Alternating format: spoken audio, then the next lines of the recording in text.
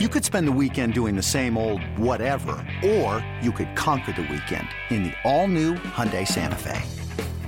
Visit HyundaiUSA.com for more details. Hyundai, there's joy in every journey.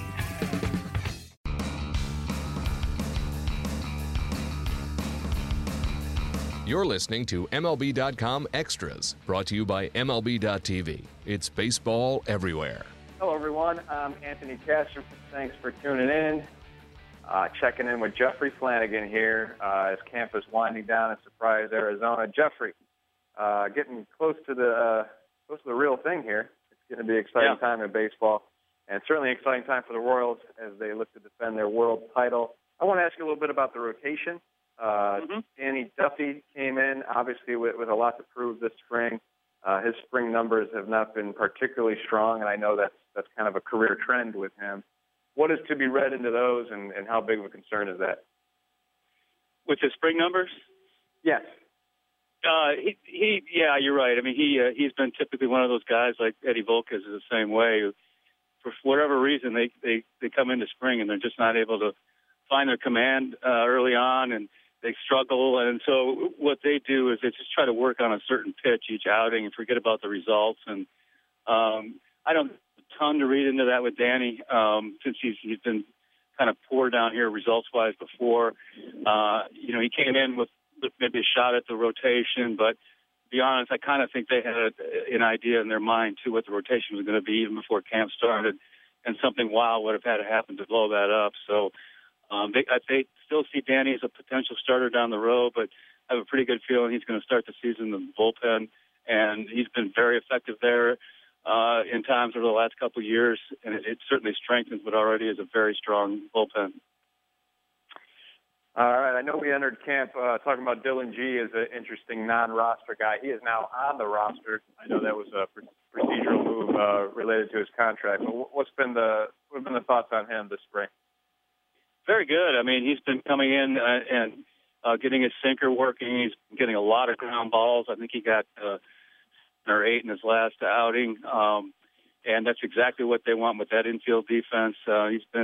I've talked to him a few times lately, and he said he felt very good, kind of ahead of pace of what he normally is in the spring. So he's another guy that's going to probably end up being in the bullpen as a long guy, and certainly makes him, how good their bullpen was last year.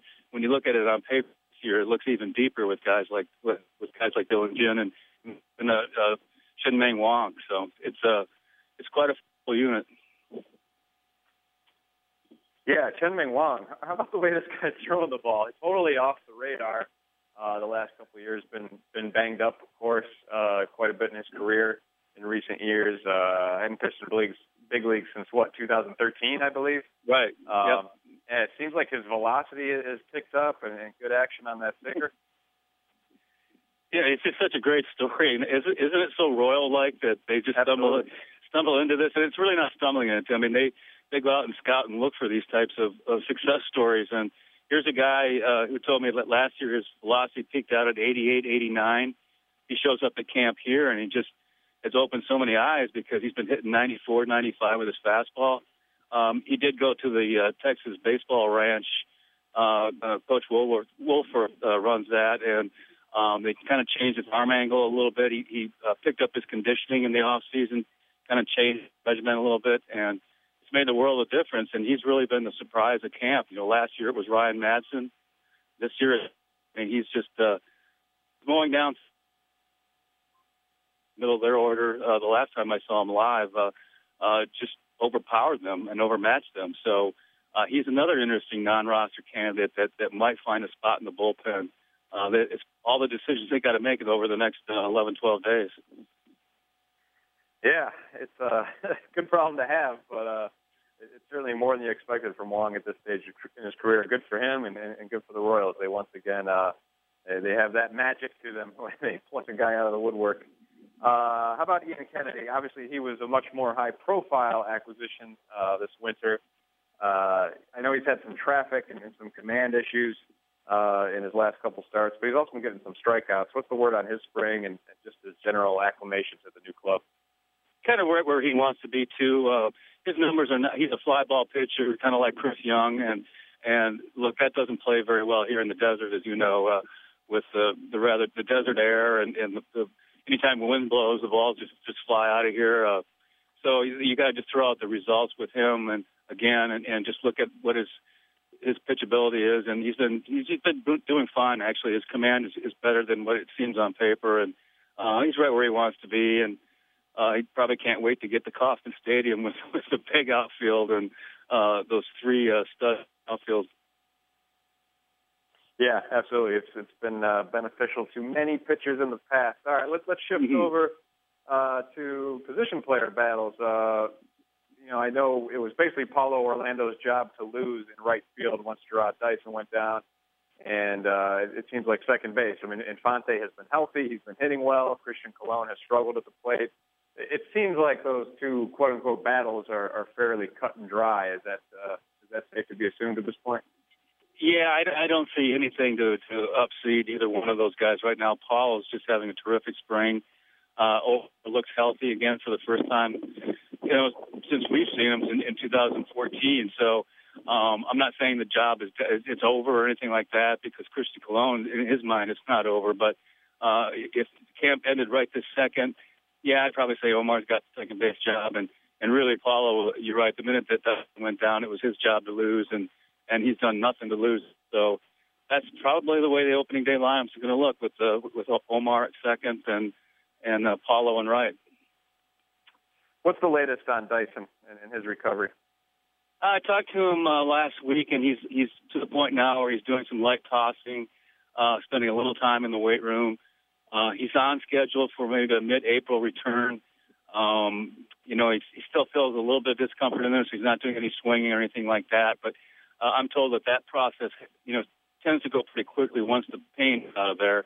And then they'll just continue the program. I would expect him to stay down here and extend his spring just because of the climate. There's really no reason to have him thrown up at Omaha where it might be 40 degrees or something like that, and maybe more of a risk to injury. So if I'm a betting man, and I am, he's probably going to stay down here and extend it.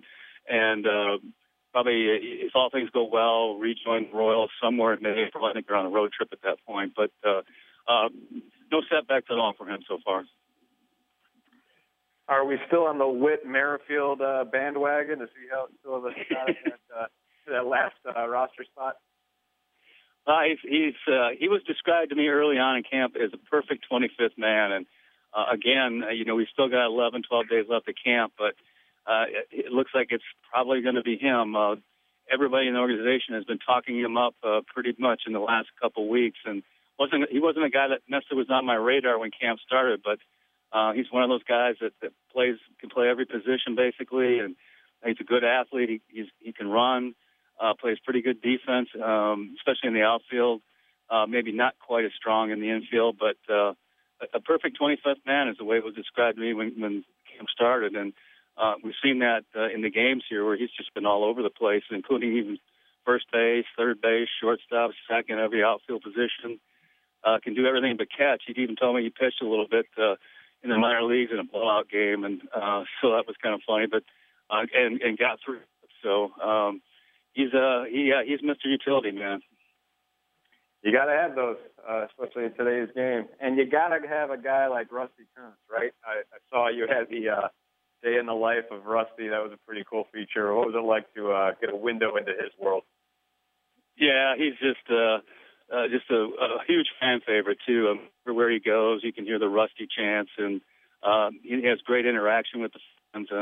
The players love him. You can hear him barking out, his signature player, all the time during the day, and it's just a fun guy to be around.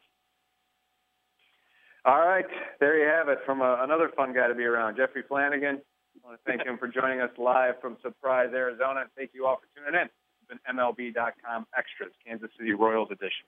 MLB.tv Premium, the #1 live streaming sports service, is celebrating 13 years. Watch every out-of-market regular season game live or on demand in true HD. Real-time highlights, live look-ins, pitch tracking widget, and more. MLB.tv Premium includes a free At-Bat 15 subscription. Watch live baseball on over 400 mobile and connected devices. Watch at home, in the office, or on the go every night on every device. Blackout and other restrictions apply. Visit MLB.tv for details.